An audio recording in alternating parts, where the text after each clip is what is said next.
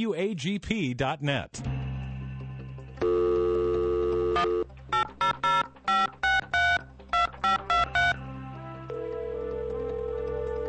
Good morning, and welcome to The Light, 88.7 FM Bible Live, a live radio call-in with Dr. Carl Broggi. Dr. Broggi is the senior pastor of Community Bible Church of Beaufort, South Carolina. And for the next hour, he's available to answer your questions, providing biblical insight and wisdom for everyday Christian living. Our phone lines are open, and if you have a question for Dr. Broggi, you may call 525-1859 or on your Alltel cellular phone, star 887. If you're calling outside our immediate area, call toll-free 877-924-7980. Now let's join Dr. Carl Broggi. Study and show yourself approved of God as a workman who is not ashamed, handling accurately the word of truth. Welcome to the Bible Line. As always, this is an hour for us to dialogue over the only book God ever wrote. We call it the Holy Bible. If you've been studying it and there's an issue you want to discuss, a question you have, or maybe some application as it relates to your personal life, again, all you need to do is pick up the phone. The number locally is 525-1859. Toll free at 877. The call letters WAGP followed by 980. 877-WAGP 980. Or you can email us here directly into the studio. The email address is TBL for the Bible Line at WAGP.net. When you call, you can remain anonymous and simply dictate your question, or you can go on the air, and of course we always give priority to live callers. Number of email questions have come in from different places, and we're going to try to respond to those as well as live callers as they dialogue with us today. Rick, as always, it's great to be here. It is indeed, Pastor, and as you said, we have a number of questions already, so let's get to them. This person writes, Pastor Carl, I'm not wanting to mix religion with politics, but I know they meet. Who did you vote for and why? And should a Christian vote for Mark Sanford? Well, it's a good question, and certainly our Christianity intersects every realm of life. The Bible says that we're the salt of the earth. It says we're the light of the world. I didn't vote. I can't vote. I missed it by a short distance in terms of where they draw the line. So I don't have an opportunity to be involved in today's election. If you are not aware of it, our governor a few months back appointed a replacement for our senator, and Tim Scott has taken his place, and the first congressional seat has opened up. And so if I were voting, though, I would be voting today for Curtis Bostic. He's a fine Christian man, understands the social issues as it relates to God's Word. He's fiscally conservative, realizes that we are headed on a course of disaster in our nation financially, and that unless there are some people who take some strong stands and are willing to make difficult decisions, that the price that we will pay down the road will be far, far greater. So would I vote for Mark Sanford? I wouldn't tell anyone who to vote for. I'm just telling you who I voted for. But would I vote for Mark Sanford? No. That's not to say I might not vote for him 10 years from now. But I do believe it's a biblical principle that character matters. Character does matter. Let's say somebody wants to come and date your daughter, and the person has been immoral with multiple young ladies, and then he comes to Christ and he says, "Oh, I'd like to date your daughter, Pastor. Can I date your daughter?" Well, not in the short term. I would want someone to have proven character and a changed life before I would entrust such a person to date my daughter, because going down the aisle and saying "I do" doesn't change a person's character.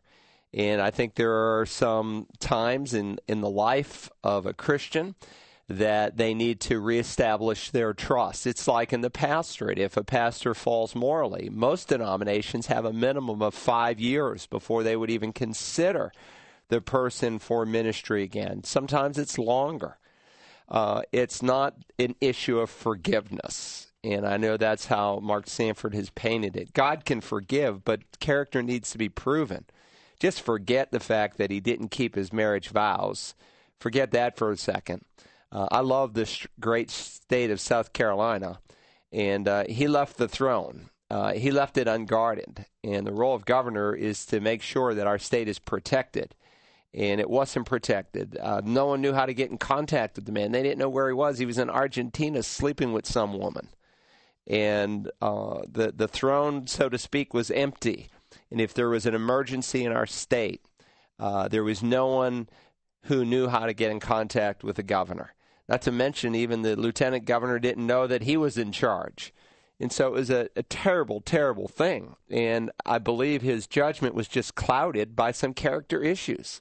And I hope the best for him. I hope maybe 10 years from now there'll be some trust reestablished in his life. But no, I wouldn't hire him to be the local dog catcher. Absolutely not. It would be insane for me to vote for him. Anyway, I appreciate the question and its straightforwardness. You asked it, so I answered it. Let's go to the next one. I think we have a live call. All right, we're actually calling them back right now. There they are. Thanks for holding. Good morning. You're on the Bible line. Good morning.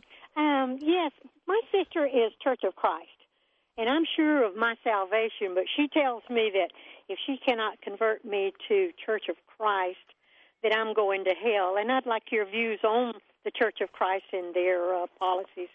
Well, it's a good question. There are several issues. And again, I want to be careful here because sometimes a church may have in its name Church of Christ, but they are not associated with that league of churches that call themselves the Church of Christ. They would be quick to say we're not a denomination, we're autonomous, and that's true. In the truest sense, that is a biblical principle that local churches are autonomous. But the Church of Christ, I do believe, has some major error in it. There's a lot of things you can be wrong on and still go to heaven. You can believe that, the church shouldn't have musical instruments, as the Church of Christ typically does.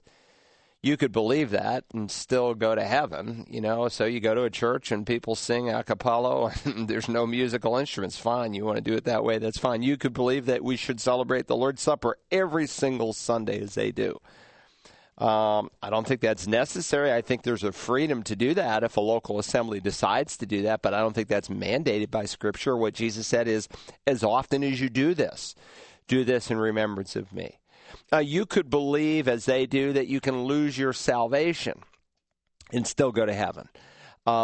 There are Christian denominations that teach you can be assured of salvation but not eternally secure. That is to say, I know right now I'm saved, but that doesn't mean I can know 5 years from now or 10 years from now that I might do something or renounce the faith altogether. Well, again, if someone's truly saved, the Bible teaches that will not happen. The Bible teaches the perseverance of the saints, that if someone is truly born again, their life will change, there will be fruit, there will be evidence, and they will persevere in the faith. 1 John 2:19 teaches that if someone came into the church and then left the church and renounced the faith, that they were not real Christians. If they had been of us, John wrote, they would have remained with us, but the fact that they went out from us demonstrated that they were not of us. In other words, if you have salvation, you can't lose it. If you, quote-unquote, lost it, you never had it to begin with. The bigger issue with the Church of Christ is if you ask them, how is someone saved, they're going to say, repent, believe, confess, be baptized. There it is right there, 4 steps. Repent, believe, confess, be baptized. And they would predicate those 4 steps as part of the plan of salvation, where historical Christianity would say repent or believe, or both, because it's the flip side of the same coin. You cannot truly repent without believing. You cannot truly believe without repenting.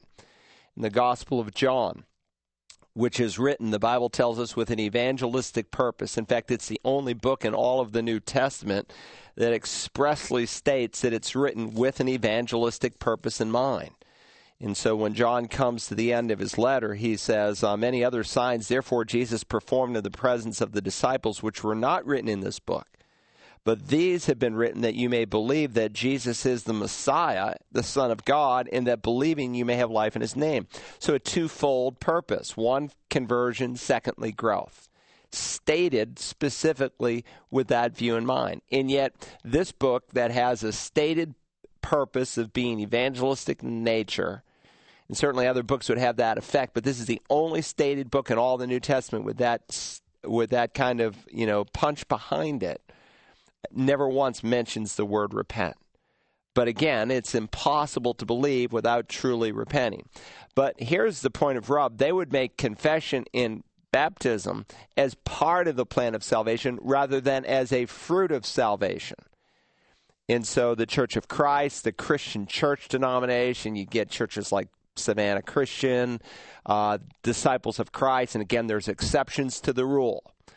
And they would take, and again, if you really want to know where these churches are, just go to their doctrinal statement. And if they have Acts 2:38 as a way to salvation, then you know they're preaching a different gospel. And so they'll take a verse like this, Acts 2:38, or they'll use Romans 6:4. There's no water in Romans 6:3 and 4. He's talking about the baptism of the Spirit, or they'll refer to John 3, unless a man is born of water and the Spirit. Water meaning baptism rather than physical birth, or the washing of regeneration by the word. They take it as baptism. When you see verses like that quoted as part of the plan of salvation, you know you are interfacing with someone who's preaching a different gospel. And so they would take Acts 2:38 that says repent, or you could just as easily have said believe. They ask the question, what must we do? What do we need to do to be made right with God? That's the context. Peter says in one word, repent. The same questions later asked in the book of Acts in the 16th chapter. What must I do to be saved? In one word, believe. Again, it's the flip side of the same coin. Repent and let each of you be baptized in the name of Jesus Christ for the forgiveness of your sins. And so the Church of Christ would say, unless you are baptized, you are not forgiven. And they would argue that you make your decision in the water, so to speak. Well, the word for here in the English text can mean different things. It means one thing in Greek, but we are limited when we translate from the original language sometimes to a receptor language. And so, repent and let each of you be baptized in the name of Jesus Christ for the forgiveness of sin does not mean in order to be forgiven of your sin.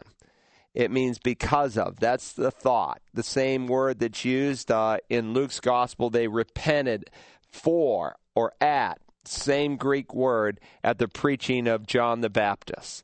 And so the thought here is this. It's like if I give you a trophy for winning, I don't give you a trophy in order to win the race, but because you've won the race.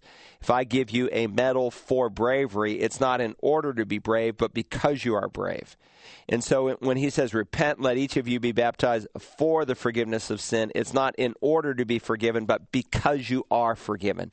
That's the thought. They repented because of the preaching of Jonah, not in order to be forgiven. So that's the thought behind the word. So they're in gross error in terms of what they are actually teaching, and it's unfortunate. Most of them, though, however, do not go to the extreme to say that if you're not in the Church of Christ, you're not saved. But some of them do. Some of them are extremely warped. There is a Church of Christ in Raleigh that argues that unless you're baptized in their very baptismal, you cannot be saved. I mean, how wacko can you get? But, you should red flag any organization that would say salvation is exclusively through our organization rather than the view that salvation is through the Lord Jesus Christ. Salvation isn't found in an act like baptism. Salvation is not found in a church, be it Baptist, Catholic, Episcopalian, Presbyterian. Jesus said, I am the way. He didn't say Baptists were the way or Church of Christ were the way or Roman Catholics were the way. He said, I am the way. No one comes to the Father but through me. Peter said it in these words, there is salvation in no one else. There's no other name under heaven given among men by which we must be saved. So her teaching and thinking on baptism is very, very warped. And if it would help you, I have a handout where I walk through the most commonly asked questions about baptism. And I go through the verses that sometimes people rip out of the context of the New Testament. And you can make the Bible mean whatever you want it to mean if you take it out of context. It says, for instance, in the Bible, there is no God. It says that right in the Bible. But contextually, it says the fool has said in his heart, there is no God. And that totally changes the meaning of what's being said. All right, very good. 525-1859, toll free, 877-924-7980, or email us at tbl@wagp.net. And we do have a email question. Let's go to that one right now.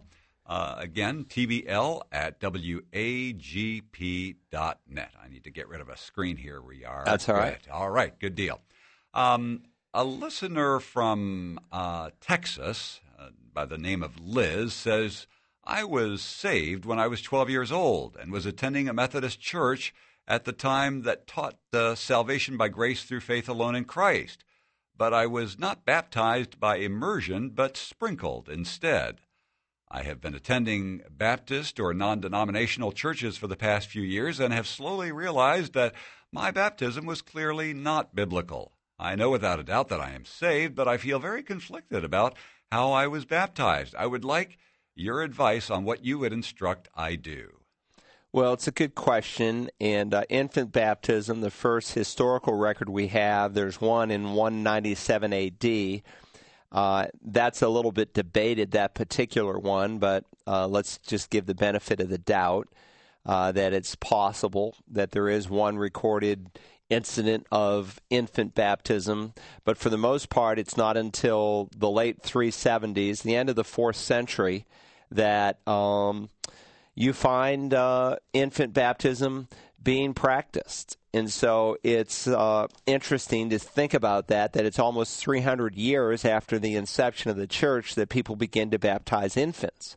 Well, why did they baptize infants? Well, the infant mortality rate in the 3rd and 4th centuries was over 50%. And so a lot of people lost their children through things that today we take for granted through modern medicine. The kids just didn't make it. And some people were somewhat concerned for the status of their children. And what would happen to this child if this child died? And they thought, well, maybe baptism somehow would make it right and, bring him inside the covenant. But the Bible teaches that if a little child dies, the child doesn't go to hell. The child goes to heaven. I don't care if the baby is miscarried from the womb. I don't care if the baby is brutally aborted, something that God calls a wicked evil. I don't care if the baby dies at a month or 6 months. A little child goes to heaven. Now, is there a verse per se that teaches that? Not as such. There's not a single verse that teaches it any more than there's a single verse that teaches the doctrine of the Trinity. In fact, you won't even find the word Trinity in the Bible. But the biblical truth that there's one God who coexists in 3 co-eternal persons, one God existing in 3 co-eternal, co-equal persons, is plainly taught in the Word of God. And when you let Scripture interpret Scripture, it's plain in the Word of God that when little children die, they go home to be with the Lord. There are several passages that would, I believe, argue this in both the Old and the New Testament. King David, for instance, a man after God's own heart, God's anointed king, got into trouble on one occasion, if you remember, and he committed adultery and then actually was involved in the murder of Uriah, who was, of course, the husband of the woman he had an adulterous relationship with. And, of course, God dealt with his king, and God used the dealings that he brought him through to bring him, of course, to genuine repentance. And, of course, he had a little baby who got very, very sick. And the Bible says the Lord struck the child that Uriah's widow bore to David so that he was very sick. And David inquired of God for the child. In other words, he prayed. And David fasted and went and lay all night on the ground. The elders of his household stood beside him in order to raise him up from the ground, but he was unwilling and would not eat food with them. So he's in prayer and fasting, and he's begging God for the life of this little baby. Then it happened on the 7th day. So this is a long, protracted time with David on his face before God, not eating any food. That's a long fast, 7 days. And the servants of David were afraid because on the 7th day the child died. And they were afraid to tell him that the child was dead, for they said, "Behold, while the child was still alive, we spoke to him, and he did not listen to our voice. How then can we tell him that the child is dead, since he might do harm to himself? If he's in this state and he thinks the baby's still alive, what will he do when he finds out the baby's dead?" So they're whispering to one another, and David perceives, the Bible says here in 2 Samuel 12, that the baby was dead. So he finally asked, is the child dead? And they said, he's dead. So David arose from the ground, washed, anointed himself, changed his clothes, and he came into the house of the Lord and worshipped. Then he came to his own house, and when he had requested, they set food before him, and he ate. Then his servants said to him, what is this thing that you have done? While the child was alive, you fasted and wept, but while the child died, you arose and ate food. That makes sense to us, David. And he said, well, while the child was still alive, I fasted and wept, for I said, who knows, the Lord may be gracious to me that the child may live. He thought, well, maybe God would change his mind and he would spare this little baby, but now he has died. Why should I fast? Can I bring him back again? It's a rhetorical question. Of course not. Then he makes this incredible statement. He said, I shall go to him, but he will not return to me. David recognized that David, whom the Bible describes as a saved man, sinless, no. The people who are in the Bible, God paints a picture, a biography of them, blemishes and all, and David's no exception. But he's with the Lord in heaven, David, and he recognized that at his death he would go see this child. When you come into the New Testament, and by the way, there's other passages we could look at, like in the book of Jonah in the 4th chapter. Jonah's an interesting little book. You remember he's the prophet who ran from God, and the Lord God allowed him to be swallowed by a great fish. And so you have this prodigal prophet in chapter 1 of Jonah, a praying prophet in chapter 2 as he's in the belly of the fish. And he's seeking God's mercy on his life, and he turns into the preaching prophet in chapter 3, where he goes to the Ninevites. And understand, he was a patriot of Israel.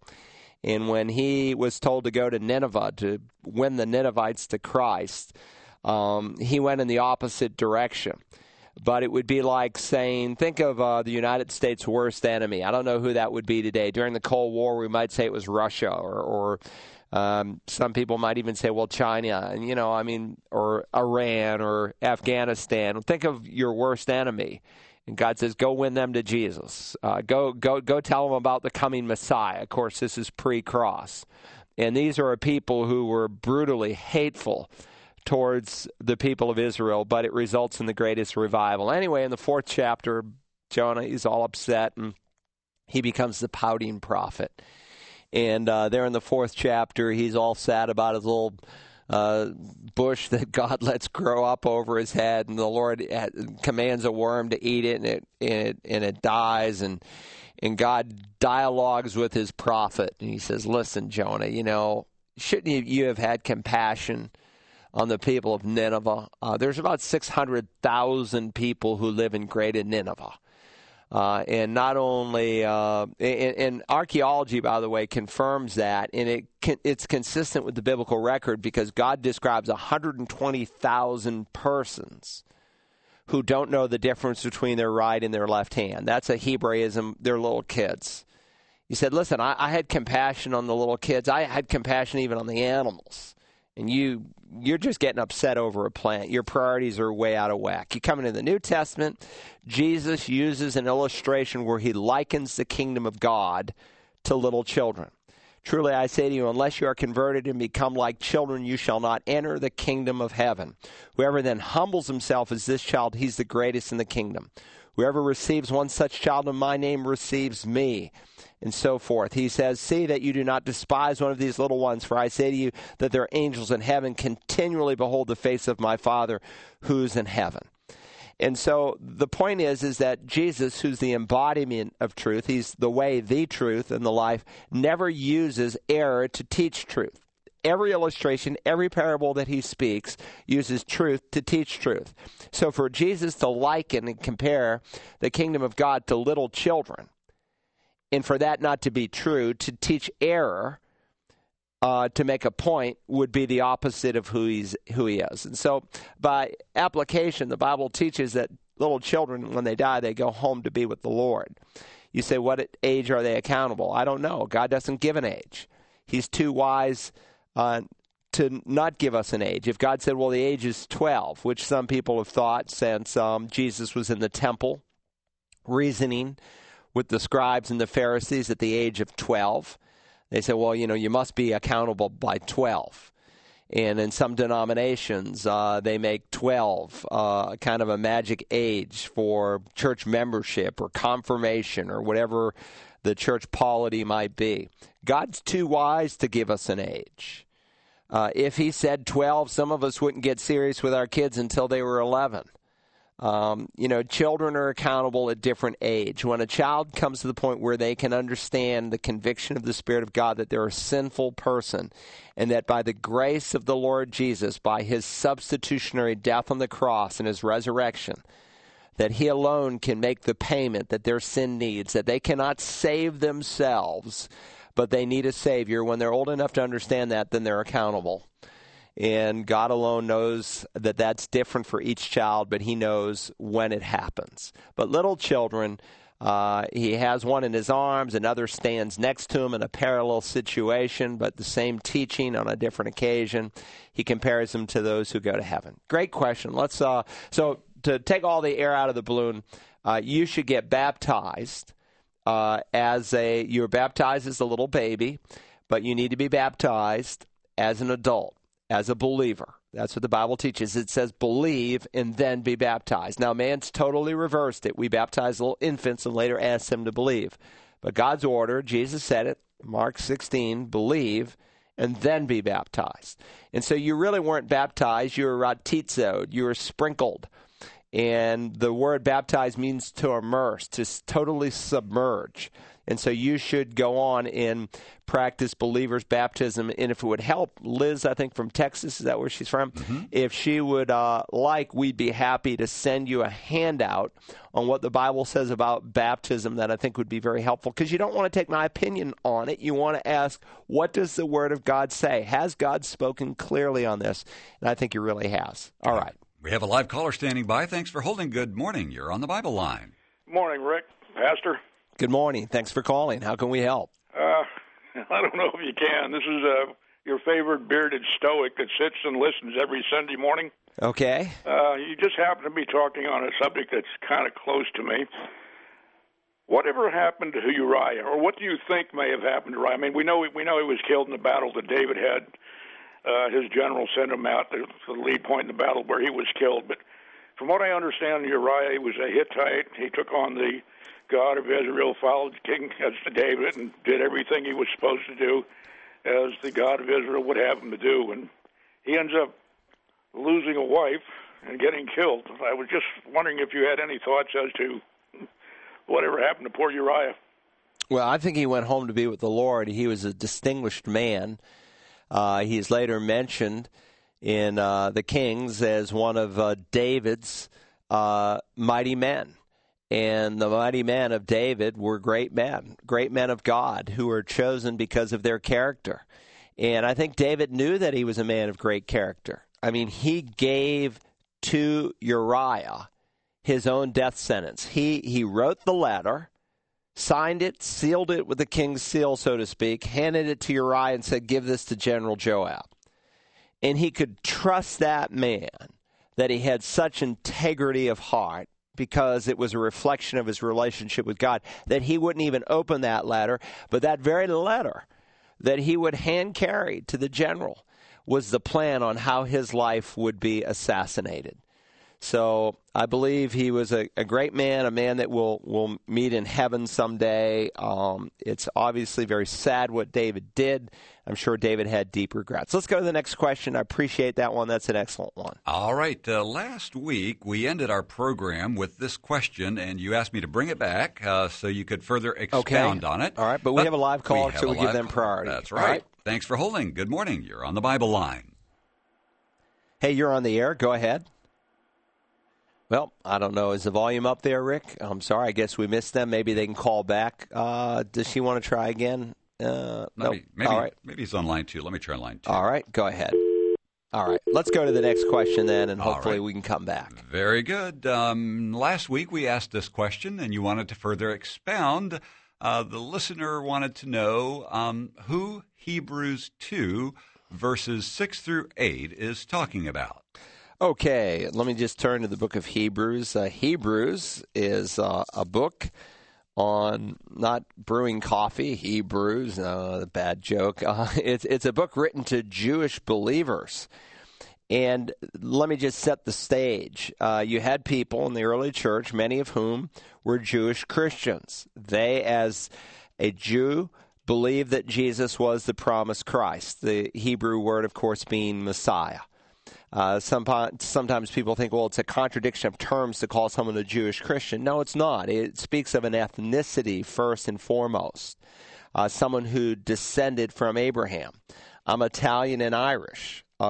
Because I'm an Italian and Irish person doesn't mean that I lose my Italianness or my Irishness when I become a Christian. No, not at all.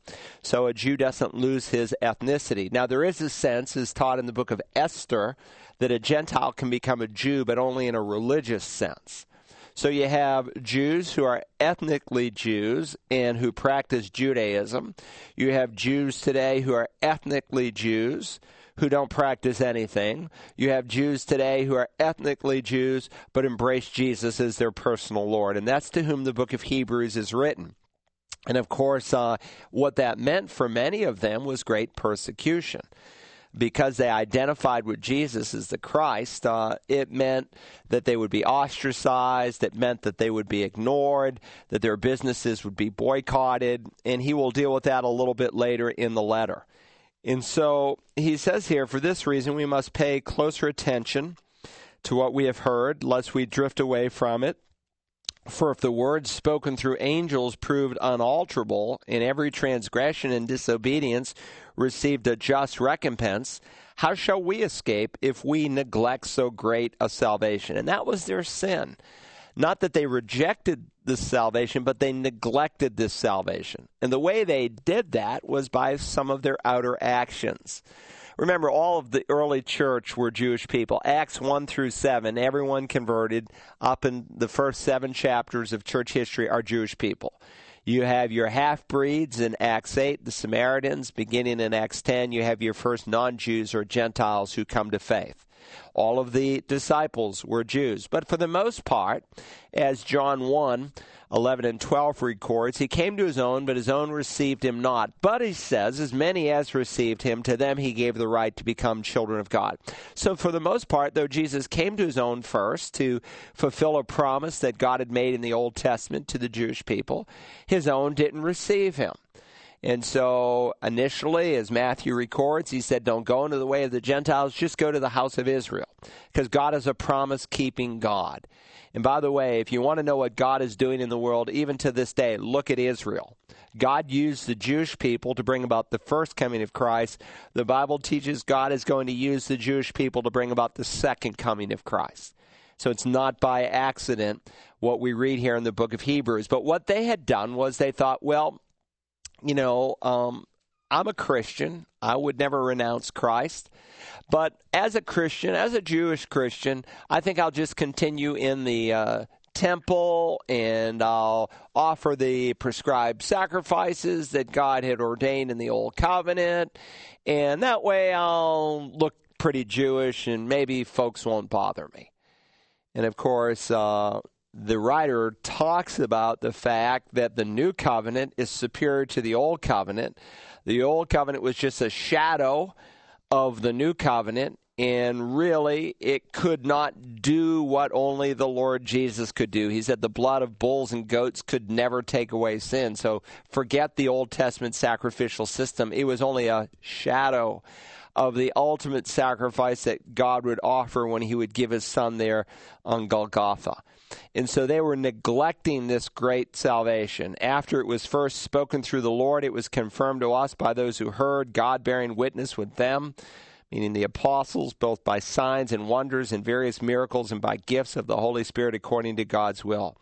And then he goes on and he speaks about angels. And again, the whole thrust here is that Jesus Christ is greater than angels. He's greater than the Aaronic priesthood. He's the perfect high priest. He's in the line with a newer priesthood, the priesthood of Melchizedek. He is superior to anyone found under the Old Covenant. That the people in Hebrews 11 were looking towards Messiah, who was fulfilled in Jesus Christ. And therefore, when he comes to the 12th chapter, because we have so great a cloud of witnesses, we should do the same. Great question. Let's go to the next one. All right, 525-1859, toll free 877-924-7233. 7980, or email us at tbl@wagp.net. Ginger from Bluffton asks whether you know anything about a group on Hilton Head called Princess Warriors and their prophetic prayer ministry. You know, I had not heard of this group until this question has come in twice now from different people. So they must have some prominence over there on Bluffton and Hilton Head. And so I ended up going online, and I had to read a couple pages to know that they were really off-kilter theologically. Listen, here's the danger. When you have a open Bible, so to speak, when someone says, hey, God spoke to me, let me tell you what God said. And that, quote-unquote, revelation that God has given you is on the same level as Holy Scripture, then you are on very dangerous ground. And God gave His Word, and He gave His Word as a measuring stick. And so if someone comes along like Joseph Smith, who's the founder of Mormonism, and he writes a book containing 15 books called the Book of Mormon, plus a couple other books that later come, that's extra. That's beyond the measuring stick. And so in Alma chapter 7 of the Book of Mormon, for instance, Joseph Smith said and recorded from these tablets, supposedly, that he had been given, that the angel Moroni or Moron, interpreted for him, that Jesus was born in Jerusalem. Well, the Bible says Jesus was born in Bethlehem. That's what the prophet Micah predicted in Micah 6, and that's what the New Testament records. The Book of Mormon and the New Testament and the Old Testament can't both be right. He's either born in Bethlehem, as Micah the prophet records, as Luke and Matthew and Mark affirm, or he's not. Listen, he's born in Bethlehem or he's born in Jerusalem. Can't be born in both places. So they have an extra revelation, and that's what this group is guilty of. And it makes people feel spiritual and like big shots, I suppose. Let me tell you, how to prophesy for the Lord. And the only prophesying we should be doing is what God has already recorded in His book, the 66 books of the Bible. And we don't need to be going beyond that, finding some new revelation. Every cult is built on some vision, some dream, some new revelation, God directly speaking to them beyond the bounds of Scripture. And you are in dangerous, dangerous ground when you do that. And this group is on very dangerous ground. So I read about them. I read their founder. I read a large portion of what this person said. I listened to a 5-minute clip. It's bad stuff. Not good. I'd run far away from it. Let's go to the next caller or question. We do have a live caller standing by. Let's go to them now. Thanks for holding. Good morning. You're on the Bible line. Hi, good morning. Thanks for taking my call. My name is Leslie, and I was just wondering how significant is it that we pray? And what's the point of praying if God already knows our heart's desires and His will is going to happen anyway? Well, Leslie, I appreciate that question, and it is a good question, and it's one that we should ask. If you go online, it might be extremely helpful to you. I have a series called Back to Basics, and one of the handouts is on prayer. And I walk through what the Bible says about praying. God commands us to pray. He says to pray without ceasing. There are different types of prayer in the Bible. There's adoration. So when we think of prayer, sometimes we think simply in terms of requests that we're making. But prayer is much further beyond that. There's adoration or praise. That's a form of prayer in the Word of God, and God is worthy of our praise. And so it's a wonderful thing to worship the living God and to tell Him how grateful you are for who He is, whether it's His providence or His sovereignty or His mercy or His grace or His compassion or whatever aspect, His holiness, His justice, His righteousness, whatever aspect of God's dimension. So that's one aspect of prayer. There's confession. And confession is something that it's a form of prayer in the Word of God. There's the great confessional prayers in Scripture, like in Psalm 32 or even Psalm 51 that we spoke a little bit about this morning about King David. And, when he's finally confronted with his sin, his heart's broken over it, and he confesses it. And you can read of his confession there in that great psalm. And so God calls us to pray confessionally. that there's a time to ask him for forgiveness. And he promises God's people who have received Jesus Christ as their Savior that when we confess our sins, God is faithful and righteous to forgive us and to cleanse us. And confession is not to, quote unquote, get saved again. It's to maintain intimacy with God. If you tell one of your children, listen, don't play near the street, it's not safe, and I want you to just stay in the yard, and you come home from work and you find your 10-year-old with a cast on his arm, well, what happened? And your wife says, well, he was playing in the street today. And he says, oh, Daddy, I'm so sorry for breaking my arm. Has he confessed his sin? No, all he's done is confess the symptom. What was his sin? His sin was he rebelled against his daddy's authority. He did what his daddy expressly told him not to do. Don't play in the street. And so true confession, it reestablishes not a relationship with God, but your intimacy with God. It brings your will back in line with God's will. And we're not to confess just the symptoms that sin brings and the problems that we invite upon ourselves when we sin against God, but we deal with the rebelliousness of heart. So there's prayers of adoration, prayers of confession. There's prayers of thanksgiving. Remember when Jesus healed 10 lepers and only one turned and fell and said, thank you, Lord Jesus. Jesus said, didn't I heal 10? Where are the other 9? And a person who is ungrateful, who doesn't continually give thanks, is a person's heart that's sliding away from God. When you look at Romans 1, where he describes the reprobate, the person who falls away from God, it begins with no praise and no thanks. And so Paul will say, professing to be wise, they became fools, and they exchanged the glory of the incorruptible God for an image. And he goes through those 3 downward spirals where God gave them over. First to general promiscuity, where there's sexual immorality, then to homosexuality. Homosexuality is an evil of our day. I don't care what Hillary Clinton came out and said yesterday. She's wrong. I don't care what Senator Rob Portman said a few days ago, finding his son was gay. Well, I'm now in favor of gay marriage. Your circumstances may change, but the Word of God does not change. It is forever established in heaven.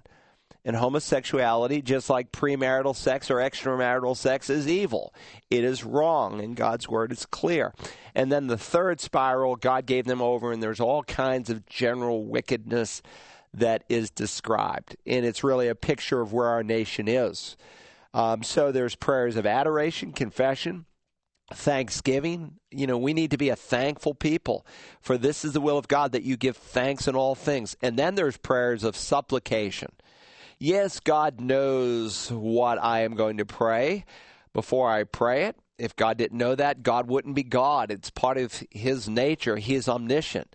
But he's interested in our fellowship, our intimacy. He wants to make us dependent upon him because he wants to conform us into the image of his Son. And so an attitude of dependence is a shaping attitude that makes us like Christ. And so there are many, many reasons for prayer. That's just a snippet of what's in the handout. You can go online, the Back to Basics series at Search the Scriptures, all one word. Jesus said, search the Scriptures, they speak of me. .org, not .com. That's another website, another organization. Searchthescriptures.org and look for the Back to Basics series and click on the one that deals with prayer.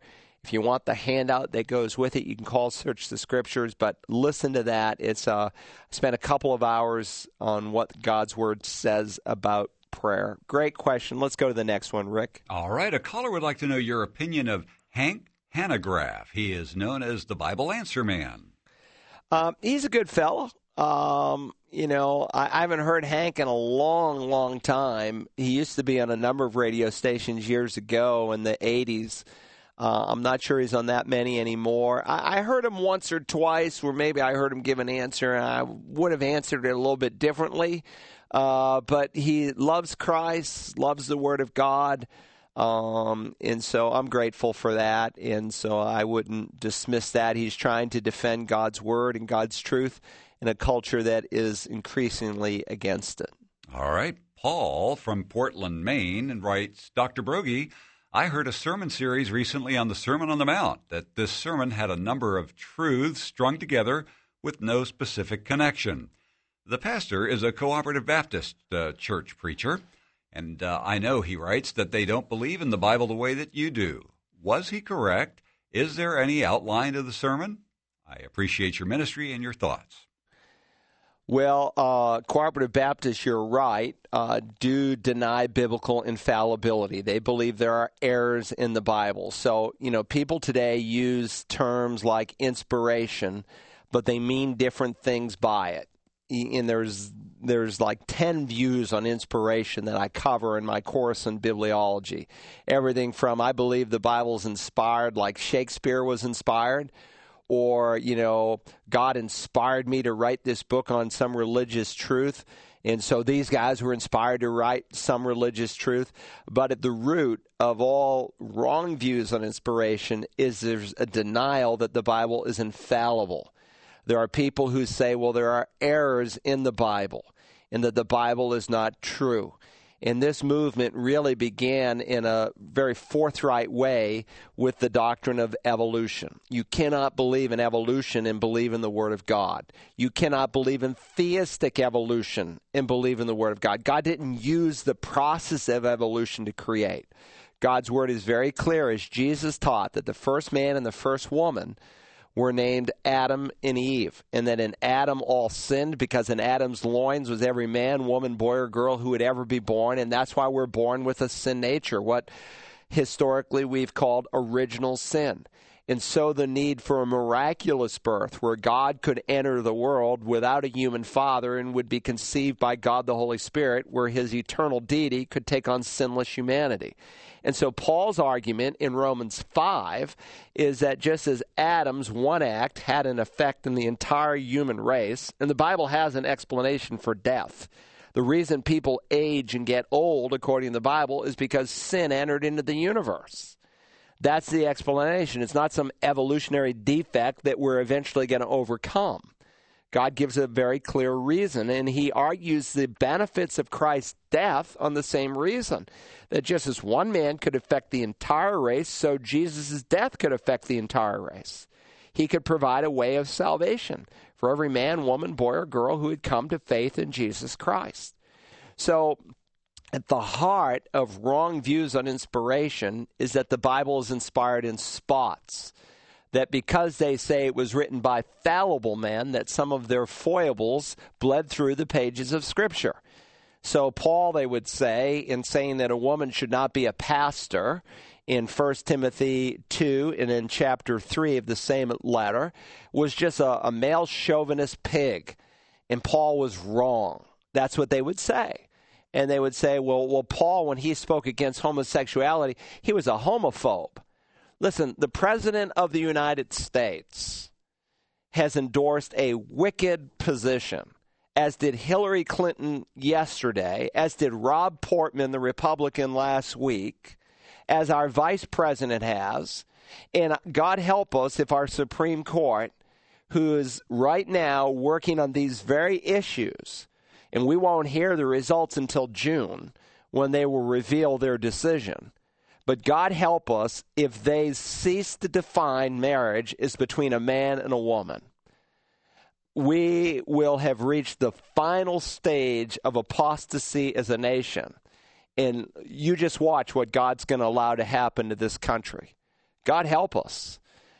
We have become a wicked people, endorsing and giving credence to things that God calls an abomination. And so Cooperative Baptists, you have Cooperative Baptists right now that are endorsing homosexual behavior as an alternative lifestyle. And they're holding their state meeting right here in Beaufort next month. Listen, if I were attending a church that in any way, shape, or form identified themselves as a Cooperative Baptist, I would leave tomorrow. That is anybody who questions the infallibility of the Bible, that it is totally inspired, is an agent of the devil. That's what the devil does. Did God really say? God didn't really mean that. That's the root of the temptation behind Eve. And so the devil is questioning the very first verse in the Bible. Barashit bara Elohim. In the beginning created God, Hashemayim v'et ha'aretz, the heavens and the earth. That's the very first verse in the Bible. And if you can believe that verse, you can believe any verse in the Bible. But the devil doesn't want you to believe that. God didn't create the heavens and the earth. Evolution did. There was just some big bang out there in outer space, and it created some spark that evolved to where we are today. Yeah, that's a world without God, and that's what they want you to believe. And so it's a denial of historical Christianity. It's a denial of what the Lord Jesus taught, because your argument really is with him. And so I would abandon such a thing. But is there a flow to the Sermon on the Mount, or is it just a bunch of disconnected thoughts? No, there's a real flow. Jesus is the greatest preacher ever lived. So in the opening sermon, he gives the Beatitudes and the reason for the sermon. 5:1 through 20 would serve as an introduction, where he gives these Beatitudes. He tells us we're the salt of the earth, we're the light of the world. Don't think in verse 17, I came to abolish the law and the prophets. I didn't come to abolish it, but to fulfill it. Until heaven and earth pass away, not the smallest letter or stroke. That's interesting. The smallest letter in the Hebrew language looks like an apostrophe in English. It's the Hebrew yod. A stroke would be in Hebrew, and he's describing here the Old Testament at this point, because the first word of the New Testament had not been penned, though Jesus promised it would be penned with equal authority and inspiration. Would be like the difference between the letter O and the letter Q. The capital letter O, capital letter Q. There's just one little stroke of the pen that makes the distinguishing mark between those two letters. Jesus said not the smallest letter or stroke will pass away until it is fulfilled. Anyone who annuls one of the least of these commandments will be called least in the kingdom of heaven. And so he tells us, therefore, that our righteousness has to surpass the righteousness of the scribes and the Pharisees. That if you have a righteousness that's scribal or Pharisaic in its dimensions, then you have the kind of righteousness that will never get you into heaven. And so then he goes on, 5:21 all the way here through verse 28, and he teaches that our righteousness and our faith needs to be above average. It's not like their righteousness. The Pharisee says, well, I've never committed adultery. And Jesus said, if you lust in your heart at a woman, you've committed adultery. And he goes on, and he takes it to the spirit of the law. And then when you come into chapter 6, he argues not only must your faith be above average, it must be below the surface. And he begins to describe not practicing our righteousness before men. That, if the only time I pray is public, then I'm a hypocrite. If the only time I give is to be seen by men, then I'm a hypocrite. If the only time I fast is so that people can say, isn't he spiritual, then I'm a hypocrite. So your faith is above average, it's below the surface, and then when you come to the end of chapter 7, and beginning in verse 13, he gives a conclusion to his sermon where he talks about 2 roads, 2 trees, 2 confessions, and 2 foundations. One that will bring a person and carry a person into heaven, the other that will carry a person into hell. So no, it's a beautifully put together sermon, best sermon ever preached. You want to read it? It's called the Sermon on the Mount. That's what St. Augustine called it. He was the first to coin that phrase to describe Matthew 5 through 7. But no, there's a logic, as our Savior is perfectly logical. He's the embodiment of truth. He's the greatest preacher who ever lived, and he gave a powerful, powerful oration there in Matthew 5 through 7. So your pastor was wrong. He's probably wrong because he has no insight to the Word of God. If he did, he wouldn't be a cooperative Baptist. He'd abandon that group. Listen, if the Bible's inspired only in spots, then you have to be inspired to spot the spots. And that's why you got groups saying, well, this verse is true, God is love. But this verse over here, God is a consuming fire, I don't buy that. This verse is true over here, be kind to one another. This verse over here, that homosexuality is an abomination, I don't believe that. Listen, it's either all true or it's not true at all. And so you have to decide. A lot of questions we didn't get to. You can email us if you'd like at TBL for the Bible line at WAGP.net. God willing, we'll get to some of them next time. Thanks for being with us today. Hope you have a great day. May the Lord bless you as you seek to glorify Jesus Christ.